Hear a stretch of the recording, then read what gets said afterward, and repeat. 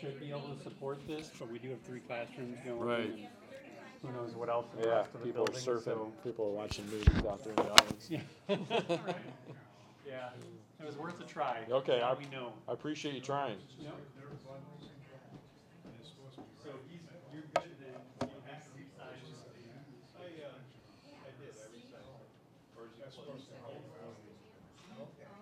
But hey,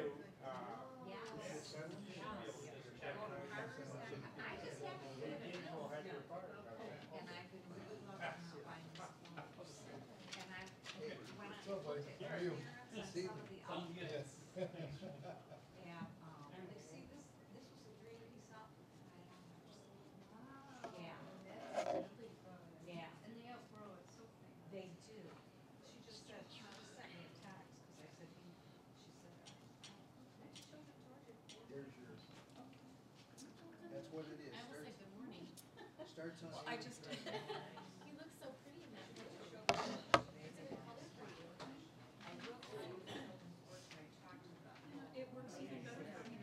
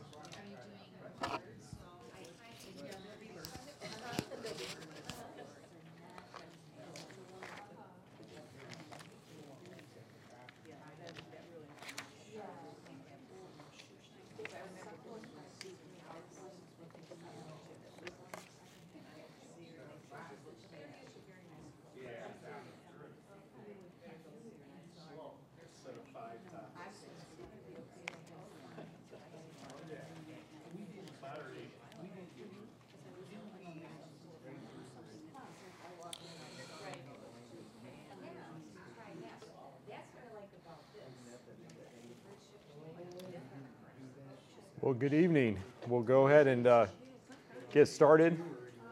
It's good to see everybody here tonight. I think I was here last week. I was talking about how it was getting warmer, and now we're going to take a little turn back, right? Spring isn't quite here, but it's getting close. It's getting closer.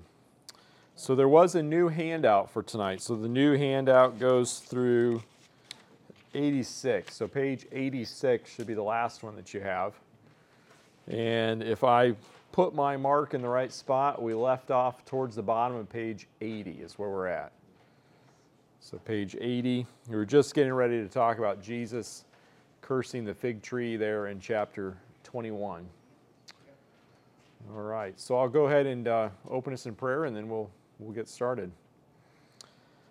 Father, I'm grateful to be here tonight. I'm just thankful for your mercy and kindness that brings us all together safely with a measure of good health and a comfortable, warm place to study Scripture, to have it in our own language and have the freedoms and protections to study it without fear. I just pray that you'd help us to think clearly and to use this time well, and we ask that your Son would be honored. And we ask for this help from your Spirit and your Son's name. Amen. All right, so if we look at chapter 21 and 22, kind of the big picture, we saw this slide last time. Jesus is now entered into Jerusalem. His actual entrance was the first of 3 acted out parables. So just like the Old Testament prophets would sometimes use some object lessons in order to teach a point, Jesus basically does 3 object lessons or 3 acted out parables. He chooses a purebred donkey to ride into Jerusalem. Then he went up into the outer temple courts and cleared them of the merchants and money changers that were there in the court of the Gentiles. And then when we were picking up here at the end of that first section, he's going to curse a barren fig tree. We just quickly mentioned this, but I just wanted to mention it one more time. If you look at point 2 there on page 80, toward the bottom of point 2, I think that Jesus is pointed to a couple of Old Testament prophecies in these acted out parables. For sure, he's pointed to Zechariah 9:9, the prophecy of the donkey. We know that because Matthew explicitly mentions it. But I think one of the things that he's doing when he goes in and he cleans the temple is he's clearly indicating that he is the Lord of the temple. It's his house. He has the right to decide how it should be used. And he's fulfilling prophecies that said that when the Messiah would come, he would be one who cleansed the temple. So just wanted to start here with just a couple verses from Malachi 3:1-4. We've already seen this passage before in Matthew. Remember, this is the one that was quoted when it talked about Elijah coming as the forerunner of the Messiah. So the prophecy in Malachi said, "I will send my messenger who will prepare the way before me. Then suddenly the Lord you are seeking will come to his temple. The messenger of the covenant whom you desire will come, says the Lord Almighty." So this is one of a couple passages in the Old Testament where there's two people or two persons who are talking who are both referred to as the Lord. The other one is Psalm 110 that we'll look at in just a little bit. But you have the Lord, God the Father, speaking about the Lord, God the Son. And it's God the Son that we now know in retrospect is the one who comes to his temple and cleanses it. But who can endure the day of his coming? Who can stand when he appears? For he will be like a refiner's fire or a launderer's soap. He will sit as a refiner and purifier of silver. He will purify the Levites and refine them like gold and silver. Then the Lord will have men who will bring offerings in righteousness. And the offerings of Judah and Jerusalem will be acceptable to the Lord, as in days gone by, as in former years. Notice this is Malachi. This is the very last book in our ordering of the Old Testament. This is the very last Old Testament book that's written. It's written in the 400s, so just a little over 400 years before Jesus was born. And I think one of the more significant things about it, it's already written after they have the second temple. So they've already come back from Babylon. They've already had a new temple built. It's the forerunner to the building that now Jesus is in. And already the prophet Malachi is pointing to the fact that the worship in this new second temple is corrupt. It's going to need to be cleaned up, so to speak. And it's going to be God himself who comes someday in the future to clean his temple. And I think Jesus, in this little preview of his coming, his second coming, is showing that he's the one with the refiner's fire and the launderer's soap. He's showing his ownership over the temple. The second thing he does, which would be the third of these acted out parables, is he shows his displeasure with the people of Israel, his fellow Israelites, by cursing this fig tree. So this is the very last of those opening three. We pick it up there at the bottom of page 80 in verse 18. Matthew, he telescopes the events that occurred over 2 mornings into his account, all right? So what do I mean by that? If you compare this story with the parallel story in Mark, they go one day into Jerusalem, and on the way they see the fig tree, and Jesus curses it because it doesn't have any fruit on it, and basically pronounces a curse, may you never have any fruit again. Then they go into Jerusalem, and Jesus clears out the temple, and then they go back that night to Bethany where they're staying. And then it's on the next morning as they're walking into the city that the disciples notice, hey, that fig tree that you cursed yesterday, it's withered. Something supernatural has happened. The trees do not just normally wither up that quickly. So we know it actually happened on 2 days. Matthew, remember, he's not constrained by having to tell things in chronological order. He just shrinks it into one story. But he's not being deceptive. There's nothing in the text that would say it had to happen on one day. He's just made it a little tighter, a little neater to read, where Mark, for his own reasons, has split it. And when you think about Mark's reasons, Mark would have had very good reasons for doing that, because Mark sees the cursing of the fig tree and the cleansing of the temple as kind of two sides of the same coin. They're both Jesus' ways of saying, I'm not really pleased with the worship that's taking place in Jerusalem. So I think at this point it was just helpful to stop and think about the order of Jesus' final week. So on Saturday, he was anointed in Bethany. That's not in Matthew's gospel, but we know that from Luke and from John. He goes into Jerusalem on what we would call the first day of the week, Sunday. It was probably on Monday that he first sees the fig tree, and then he cleanses the temple. And now everything that we're going to talk about today and next week and probably even the week after is all things that are going to take place on Tuesday. It doesn't look like anything significant happens on Wednesday. And then on Thursday, that evening, they have the Passover, the Last Supper. He's crucified on Friday. I know that's a little bit controversial, so we'll talk about that when we get there. And then on the third day of being dead, he's risen on Sunday, the next first day of the week. All right? So why the fig tree? I think the fig tree here represents the nation, the people of Israel, viewed collectively, viewed as a whole. There were exceptions. There were some born-again people within the nation, like 11 of his 12 apostles. But if you looked at them from the wide-angle view, they were not producing fruit, all right? So the nation had not accepted their Messiah and produced the fruit of repentance, so they would be judged with the destruction of the temple, which the disciples viewed as they approached Jerusalem. The destruction of a tree, which would have been producing fruit, symbolized the nation which should have repented. And it's this point here that Jesus also uses the opportunity to teach his disciples about faith. These are some difficult verses, so let's just read them, verses 21 and 22. So just to back up, in verse 20, the disciples see what's happened to this tree. They're amazed. How did the fig tree wither so quickly? It's kind of a strange thing for them to say, isn't it? After all they've seen Jesus do in Matthew's gospel, really, the tree, that's what grabs your attention? How did that happen? How did you do that, Jesus? How did that tree wither so quickly? And so Jesus replies in verse 21, truly I tell you, if you have faith and do not doubt, not only can you do what was done to the fig tree, but also you can say to this mountain, go throw yourself into the sea, and it will be done. If you believe, you will receive whatever you ask for in prayer. It's a little bit parallel to something that Jesus said earlier. Remember when he came down from the Mount of Transfiguration in Matthew 17?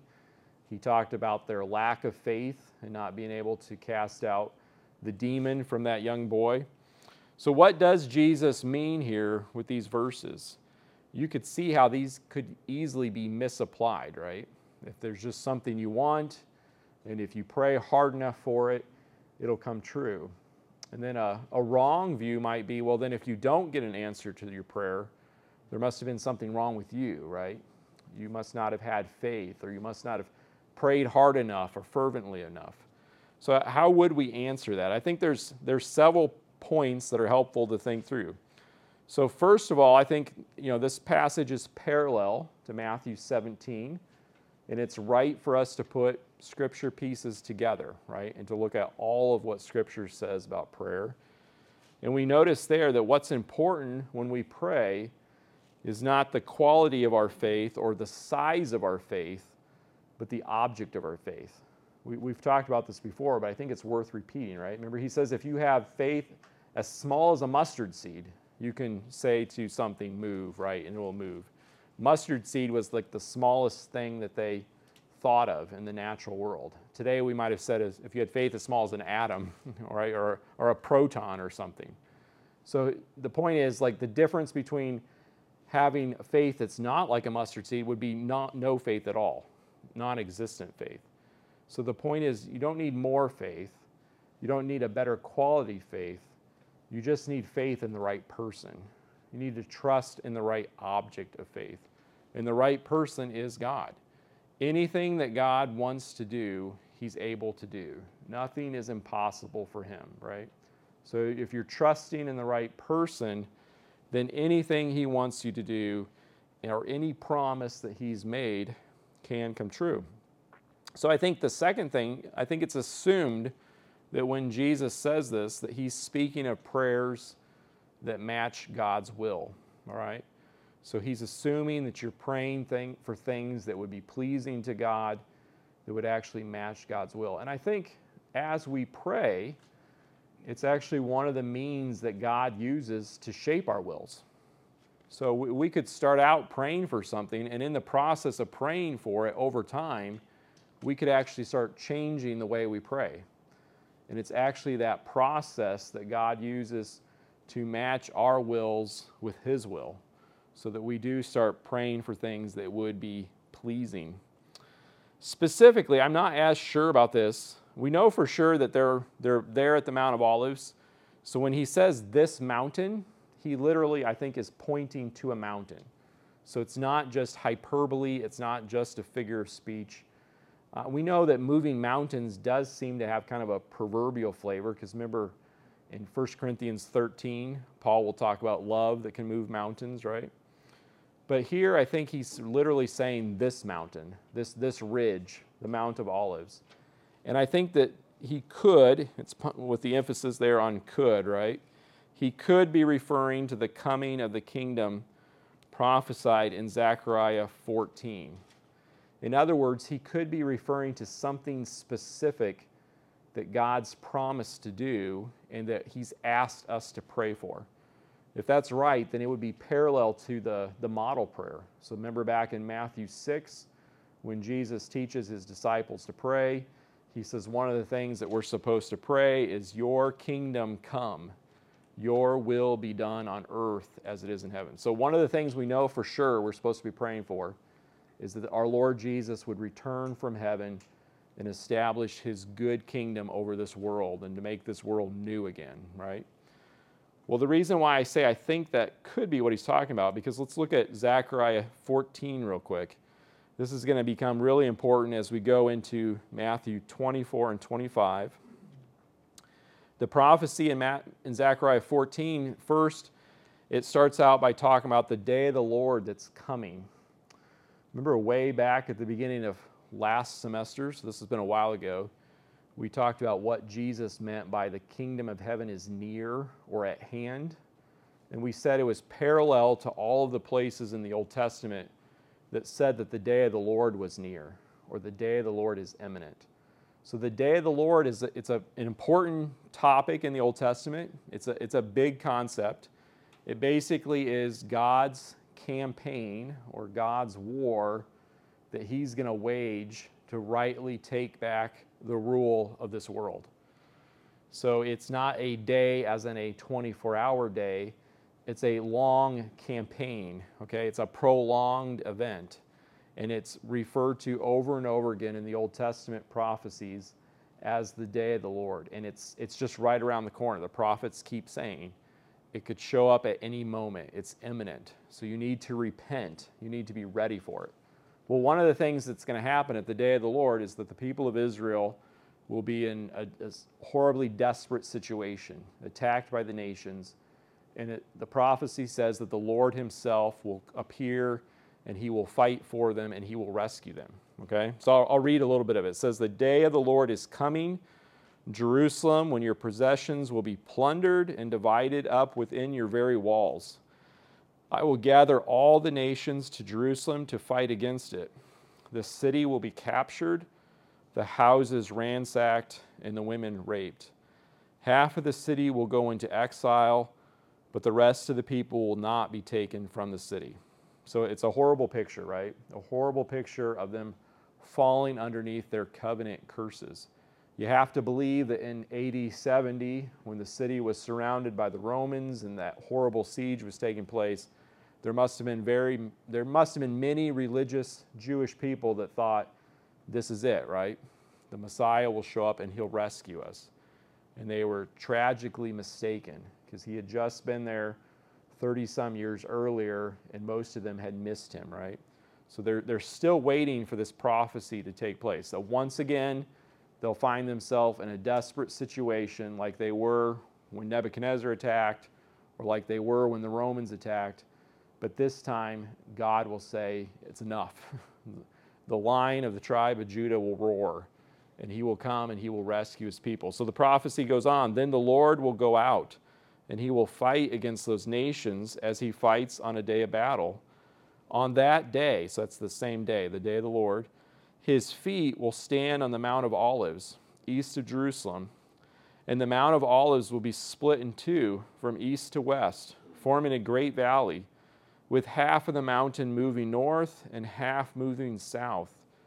You will flee by my mountain valley, for it will extend to Azel. You will flee as you fled from the earthquake in the days of Uzziah, king of Judah. Then the Lord my God will come, and all the holy ones with him. So I'm not really sure. The holy ones could be angels, or they could be saints. They could be redeemed people. But you get the idea, right? The Mount of Olives has special prophetic significance. Anyone who is familiar with their Old Testament prophecy, when they start seeing Jesus do things on the Mount of Olives, it would have reminded them of this passage. And one of the specific things that is prophesied is that the Mount of Olives will move. It actually will move, and a valley will be formed so that people can flee from the siege. All right? I thought it was worth pointing that out at this point for two reasons. One, because that could be what Jesus is talking about here. But for sure, when we get to Matthew 24, it's no accident that he gives his prophecy about his second coming on the Mount of Olives. Okay, so what we call the Olivet Discourse, or his final of the 5 discourses in Matthew, he's going to choose the Mount of Olives to be the setting. Because remember, it's from the Mount of Olives in the book of Acts that he ascends, and he also says that it's there that he'll return someday. Okay? The next set, then we move from 3 acted out parables to 3, if I can call them this, the old-fashioned kind of parables. The kind of parables that we're used to Jesus telling, where he just tells a story from their everyday life that made some significant points about him or his kingdom.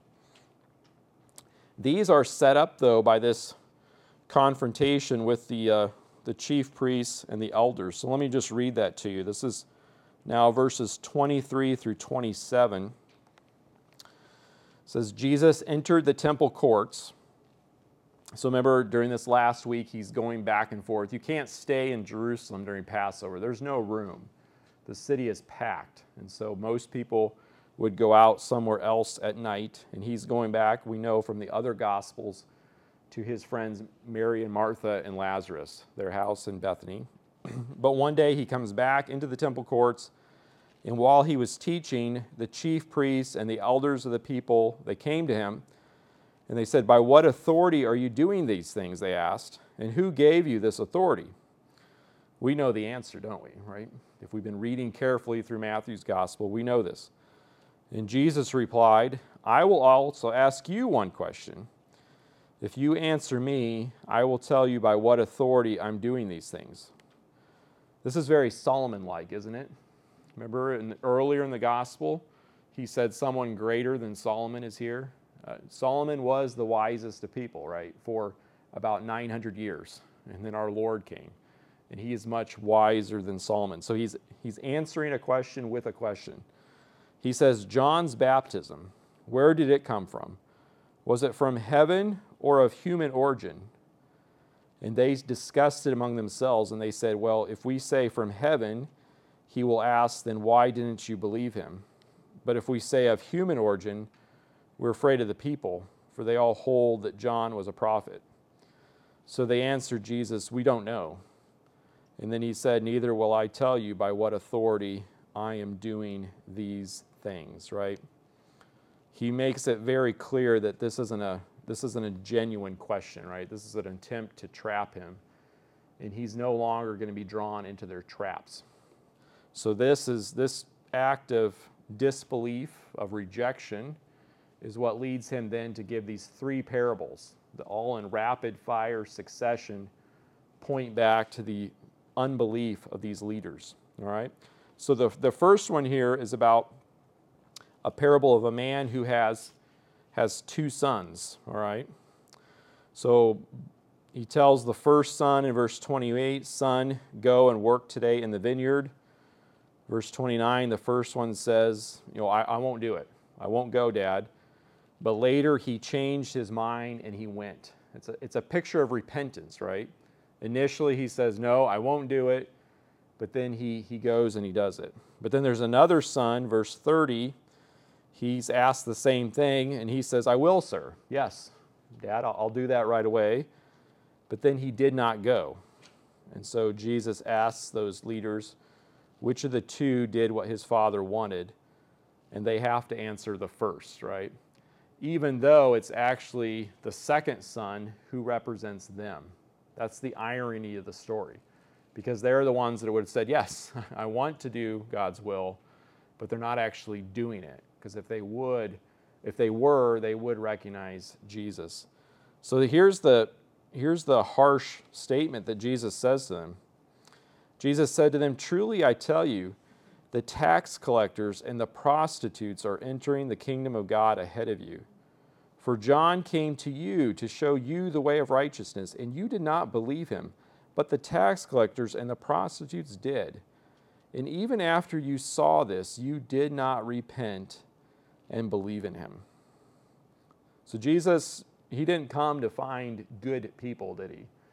The gospel never found any of us doing what we were supposed to. Whether we were saved as little kids or we were saved much later in life, we were all, like Isaiah 53 says, going our own way like sheep, right? It wasn't about who we used to be. It's about what happened by the Spirit when the gospel message came, right? We were going one direction and then we turned and we went a different direction. That's what it means to repent. And these proud, self-righteous men are not thinking that they need repentance, right? They're perfectly comfortable with the direction that they're headed. So then Jesus gives a second parable. So this parable is about a vineyard. So you got a landowner in verse 33. This would have been a pretty common thing in their day. The money is not as distributed evenly as it is in our culture. So you would have had land owned by some pretty wealthy individuals, and then they would have hired it out to tenant farmers, right? Kind of like existed in medieval Europe, where you worked somebody else's land and you had to either pay rent or you had to pay part of your crop back to the Lord. So the man in the story, he creates a vineyard, he takes care of it, surrounds it with a wall. He goes off to another place and he leaves his tenant farmers in charge, and then he sends back his servants in order to collect tax. But then something shocking happens. In verse 35, when the servants get there, one of them gets beaten, one of them gets killed, and one of them gets stoned. And then finally, after this has been going on, verse 37, he says, last of all, he'll send his son to them. Surely they'll respect my son. I think by this point in the story, we kind of see where Jesus is going with this. But when the tenants see the son, they said to one another, this is the heir. Come, let's kill him and take his inheritance. So they took him and threw him out of the vineyard and killed him. And then so now he asks the leaders who are standing there, what should the landowner do with these tenants? Well, what can they say at this point? It's pretty obvious, right? It says in verse 41, he'll bring those wretches to a wretched end, they replied, and he'll rent the vineyard to the other tenants who will give him the share of the crop at harvest time. And then Jesus, turning it around on them, he says to them, have you never read the scriptures? And then he quotes here from the Psalm 118, the stone the builders rejected has become the cornerstone. The Lord has done this, and it is marvelous in our eyes. Therefore I tell you that the kingdom of God will be taken away from you and given to a people who will produce its fruit. So as we were going through the story, it's not really clear initially what does this vineyard represent. We kind of understand the fact that in a sense the landowner represents God, In a parable, it's never exact. So he represents something about God. He's not just like God. And the servants who keep showing up, those seem to represent the prophets from the Old Testament who kept coming to the people and calling them to repent, but they're often mistreated, right? And the final culmination is the greatest of prophets, Jesus Christ, the Son. Surely they would accept him, but no, they're already scheming to kill him, right? They're just looking for a break in the crowd when they can get him alone and it won't cause a riot. And Jesus knows this, okay? So I think the vineyard in the story, though, represents the kingdom of God or heaven. So it's God's people ruled in his renewed place by his chosen king. Remember, we've talked about that as having three perspectives or three sides to a triangle. So it's God's people, you and I, ruled in a renewed place, the new heavens and the new earth, by God's chosen appointed king, Jesus, the Messiah, right? We know this because in verse 33, he rents a vineyard to some farmers. And then verse 41, he's going to take that same vineyard and he's going to rent it out to other tenants. So the people who initially had it aren't going to have it anymore. Now it's going to go to someone else. And then in verse 44, he makes it very clear. He says, the kingdom of God will be taken from you and given to a people who will produce its fruit. All right? So by now in Matthew's story, fruit has become a pretty common theme, right? All the way back, as I say there in the notes, to Matthew chapter 3, verse 8, right? That's the first time it showed up.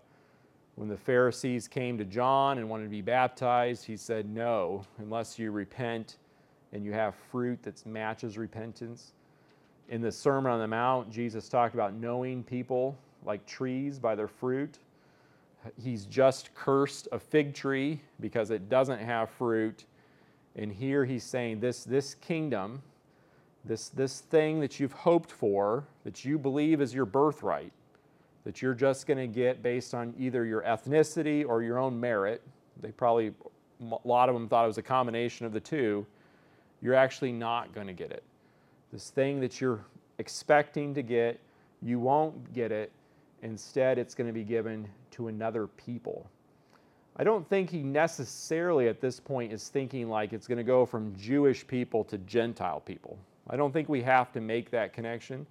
I think primarily he's thinking not to you Jewish people, but to future Jewish people, saved Jewish people, Israelites who actually accept me. But remember that the prophecies in the Old Testament always said that when the people of Israel receive their renewed place, their kingdom, that we as Gentiles would be included in it. So we don't have to make a distinction between Jewish and Gentile.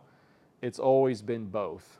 It's always been a kingdom that would go from one horizon to another horizon and would include people from every nation. Okay? But it has to be people who produce fruit. Then he has one last parable. This one here is about a wedding feast. This is the longest one, verses 1 through 14 of chapter 22. Are you pretty familiar with this parable? Have you read it recently? A man wants to have a wedding. He invites people. The people who initially are invited, they seem to represent the Jewish leaders again. They don't want to come. They just refuse to come, right? So they're like the son who won't do what the father told him to do. So then the king decides, well, I'm going to go out and I'm going to call other people. So he goes out into the highways and the byways. Again, I think parallel with the tax collectors and the prostitutes. He finds unlikely people, and he just says, come. Anyone who hears, come, right? But then a strange thing happens at the very end, because there's some people who show up who actually aren't supposed to be there. So I think there's this distinction between a general call in the gospel that goes out to all people and then the actual saving grace of God in choosing some to give them righteousness. And this becomes very clear at the very end. So look at verse 14. He says, "For many are invited, but few are chosen." The picture is really here, I mean, if you think about the parable in our modern terms, It's of wedding crashers, right? We're familiar with the concept of wedding crashers. People who just show up even though they didn't have an invitation and try to blend in. Well, here in this story, that was hard for them to do because there must have been some kind of specific clothes. Remember, he went out in the highways and byways and he's just grabbing random people who don't have a nice white outfit to wear to the wedding. Just like in our own times, they would dress up for a wedding or a banquet. They'd put on their nice clothes. And some individuals show up without the appropriate clothes. And then it becomes a little darker. So wedding crasher maybe is humorous, but this is something that the king actually takes very seriously. Look at verse 13. The king told the attendants, tie him hand and foot and throw him outside into the darkness, where there will be weeping and gnashing of teeth. And then he says, for many are invited, but few are chosen. I know some people have tried to turn this darkness and weeping and gnashing of teeth into something less than the lake of fire.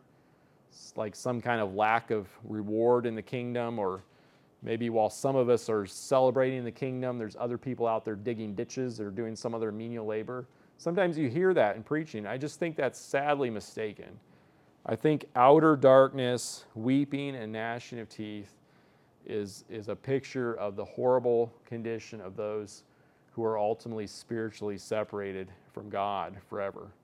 So there's people who show up that think they can just enter into the party. And Jesus' point is like, no, there's something that has to be given to you. And it's represented by the garments. So what are the garments? He never actually says here, but I think there's enough other places in the Bible that talk about the same imagery that we can make a pretty firm conclusion, all right? So I think what we have here is that the clothes represent the righteousness of those who are allowed to remain at the feast. So it's only going to be the righteous, those who have been justified and those who have been sanctified, who are going to be able to enter into the banquet that represents the kingdom. So just think of some other places in the New Testament. I don't think it's a stretch to think that all of these other New Testament writers are building their teaching off of Jesus, because Jesus' teaching was foundational. So you think of Paul. He says in Romans 13, you need to clothe yourself with the Lord Jesus Christ. Galatians 3 says he's talking to Christians, you have clothed yourself with Christ. Colossians 3:10, we know this passage pretty well, right? He's talking about our conversion. You put on the new self, which is being renewed. I like that it has both aspects, right? We are a new self, but we're not a complete new self. We're also making baby steps towards being renewed. Ephesians 4 is the same concept. You put on the new self. And then you get all the way to the end of the Bible, Revelation 3. It shows up quite a bit. When John's writing to the churches, first to one of them in chapter 3, he says, they will walk with me. This is Jesus speaking. They'll be dressed in white, for they are worthy. The one who is victorious will, like them, be dressed in white. And then in the next section, when he's talking to another church, he says, I counsel you to buy from me white clothes to wear.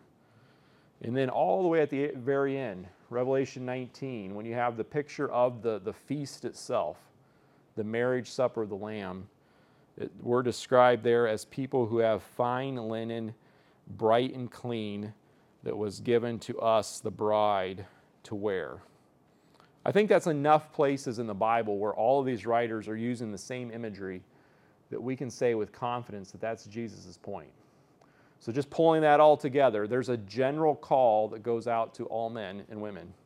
Come, repent. As Jesus himself said, come to me and you'll find rest, right? He holds out his hands to everyone, the general call. But there's also something that we would call the special call. It's God's saving grace. It goes out, as he says here in verse 14, to the few who are chosen. It's a call that comes out with a hand. It's a call that goes out and grabs. It's a call that goes out and changes hearts. It actually makes you justified and sanctified. It gives you a new clothing. It clothes you with Christ himself. You start to become like him. And it's those people who are going to be welcomed into the feast and be able to stay there with their king forever.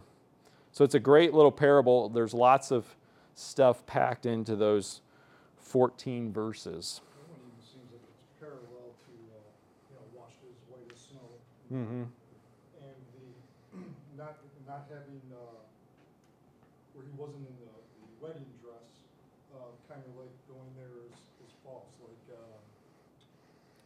in the Bible where he says, go, I prophesied in your name, I did these things in your name, go away, I never knew you. So it's the same kind of parallel to that. Yeah. Seems like to me. I hadn't thought about that, but that's a good point. People who just show up thinking they belong, Right. but they really don't. And I don't think we have to make a distinction between is this imputed righteousness, is this justification, or is this actual righteousness? Is this sanctification? I don't think we have to make the distinction because the Bible always puts those together. Another place that maybe, I'm going to say maybe with an italics and an underline, that Jesus could be thinking of is Zechariah 3 is a famous prophecy. Remember the vision of the high priest who's standing there and he has clothes that are horribly soiled, and then Satan, the accuser, accuses him, says, hey, this guy doesn't even belong here, look at him, and then his clothes are removed and he's given clean clothes. It's a picture of the future conversion of Israel. So that even could be in the back of Jesus' mind as he tells the story. All right, so that brings us to the end of those 3 spoken parables. And then we have our third set of 3. Remember, Matthew likes his 3s.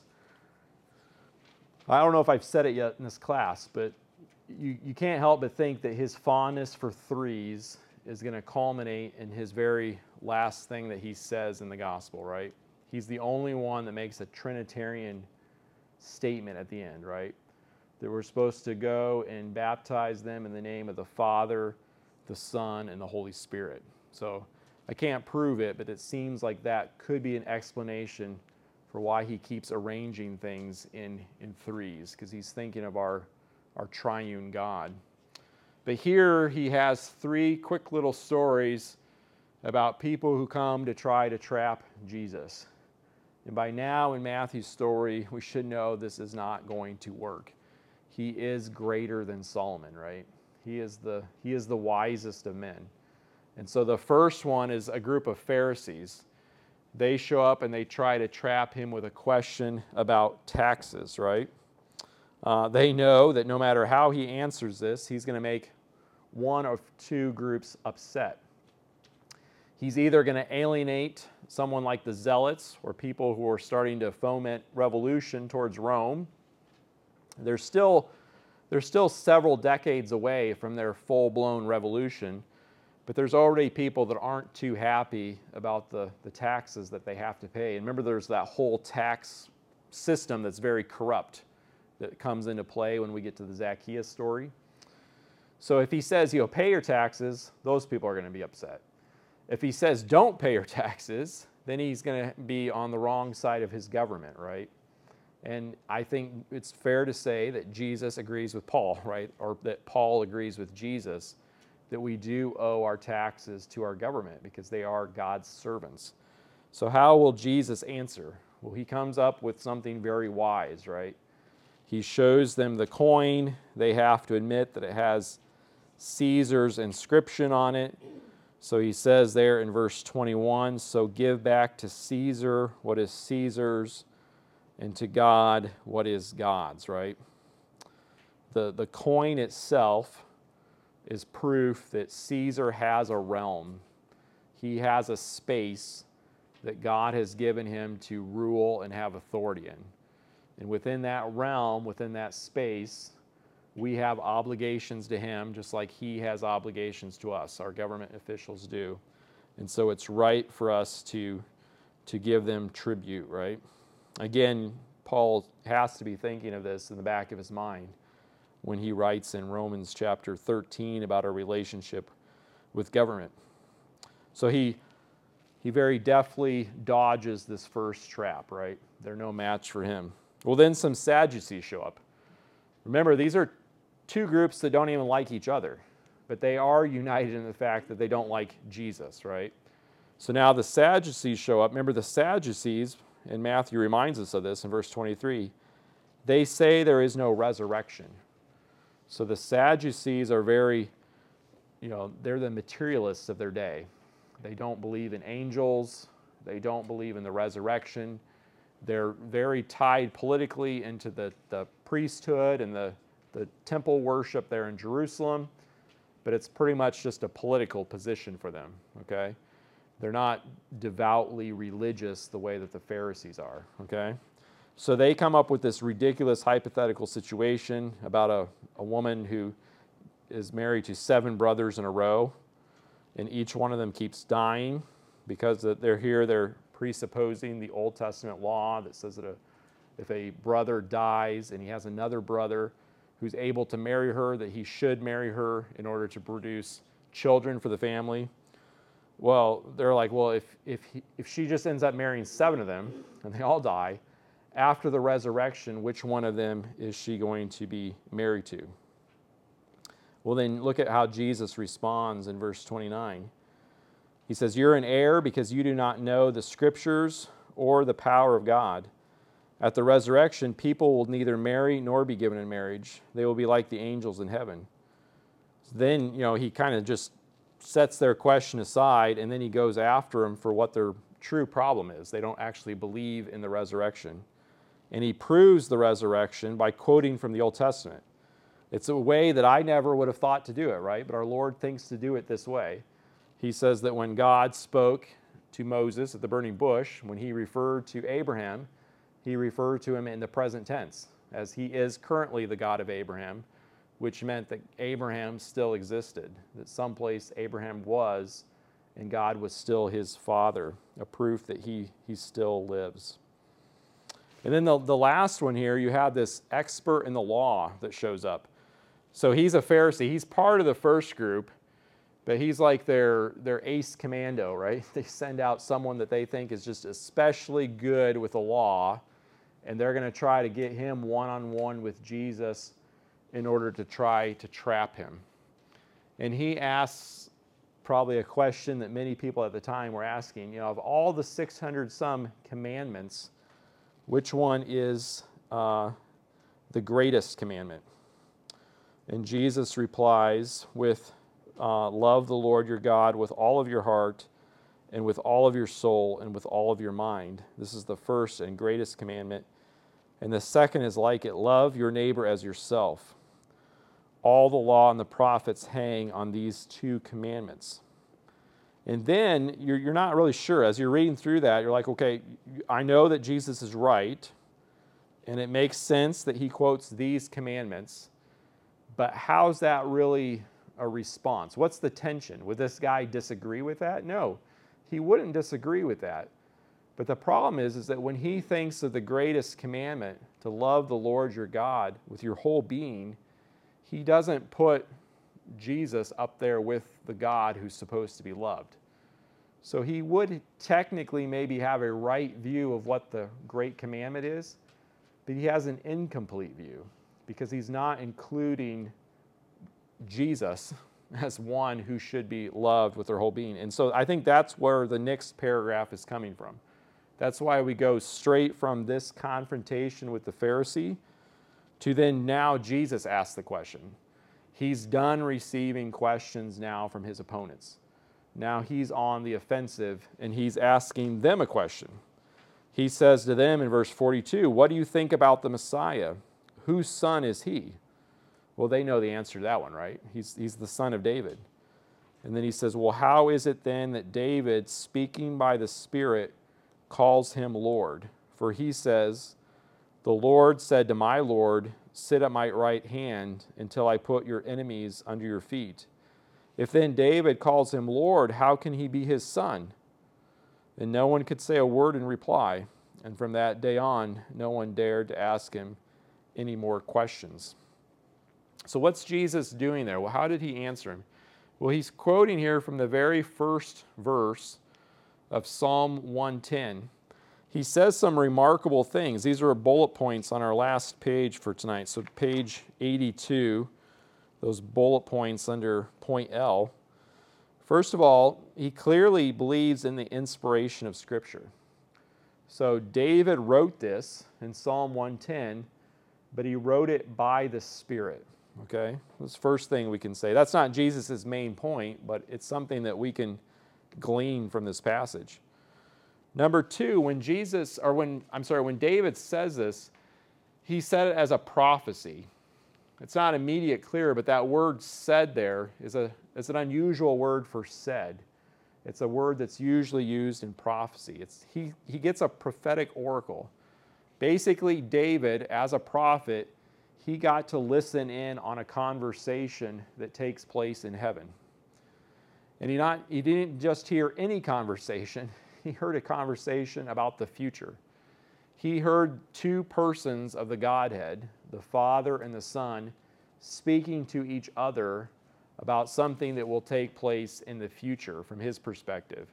And then he was led by the Spirit to write that down, presumably put it to music because it's in the Psalter, and it's preserved through the centuries so that Jesus, the one who was originally one of the characters in the prophecy, can give it and share it with these skeptics. All right?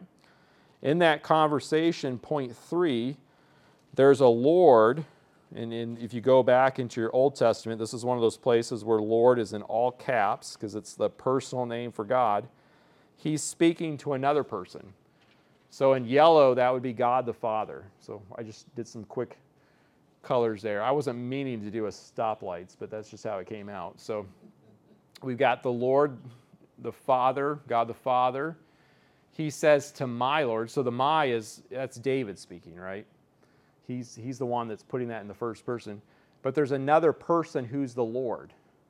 And that's Jesus' point. That if the Messiah is David's son, if he's like subordinate, if he's down the food chain, so to speak, why did David himself call him his Lord? Right? That's the puzzle. And the only way that makes sense is that Jesus is just a little bit more complicated than these men understand, right? That he is a physical descendant of David, but he's also the eternal Son of God. And that David himself knew that he was going to have this Lord, this greater king, who was going to do all of the great things that Psalm 110 prophesied. So you have this little conversation that David got to hear between God the Father and God the Son. And I said it's about the future because, see, look what God the Father says to him. He says, "Sit at my right hand until I put your enemies under your feet." We know from the rest of the New Testament, especially the opening chapters of the book of Acts, that Jesus sits down at the right hand of the Father after his death, burial, resurrection, and ascension. So it's future from David's perspective. There's going to be time where Jesus will be king and he will sit down and reign, but there's going to be an until part. That's the key word there. There's going to be until I make your enemies your footstool. So Jesus is now reigning. I have no problem saying he's my king, right? I'm his subject. He bought me with his own blood. But most of the world doesn't recognize him as their king, do they? But someday he will return and he will take back what rightly belongs to him. So that's why Psalm 110 is the most quoted Old Testament passage in the New Testament. The early church, the men who wrote the New Testament, they loved this passage. And I think one of the reasons why they loved it is because they realized they were living in the until part. That this passage actually provided the logic for this time period that you and I live in. And then you go through the rest of the passage, it continues. The Lord will extend your mighty scepter. So there's God the Father extending the scepter of God the Son. What's scepter language remind us of? What are a couple of Old Testament passages that we've looked at just recently that talked about a scepter? You've got Genesis chapter 49, right? The prophecy that Jacob made to Judah, that the scepter would not depart from him until the one who it rightfully belongs to. You've got Balaam's prophecy in the book of Numbers. I think that's chapter 28. Somebody can tell me later if I'm wrong. I think it's 28. That talks about a scepter that will rise from Judah. Here we have the Lord extending the Messiah's scepter. Rule in the midst of your enemies. Your troops will be willing on your day of battle. Arrayed in holy splendor, your young men will come to you like dew from the morning's womb. The Lord has sworn and will not change his mind. You are a priest forever in the order of Melchizedek. And of course, that becomes really important to the author of Hebrews, right? Because Jesus just isn't any king, but he's a priest king. He's a priest and a king at the same time. When he's sitting at the right hand of the Father, not only is he ruling over us, who are his people, but he's praying for us. He's interceding for us. He's the one who makes it possible for you and I to approach the Father's throne. That's the passage that Jesus gives back to his opponents, and then that's in. Until we get to the actual arrest and his trial, there's no more interaction here with the Pharisees and the Sadducees. It's a good place to stop there, the end of chapter 22. Any questions or thoughts there that we can address? Yes, sir. The 7 brothers, was it the mushrooms they ate? I don't know. I don't know. No, about poison mushrooms, I'm assuming? Yeah. Okay. Is this just a community joke here in Trenton, or I don't know? What's the joke? Well, the wife, you had 3 husbands, Okay. And the last one died of a head wound, because he wouldn't eat the mushrooms. Oh, okay. Okay. Yeah. Yeah, it is an absurd situation they come up with, right? And I think sometimes in the Bible there is irony, right? There is irony, there's a little bit of tongue-in-cheek.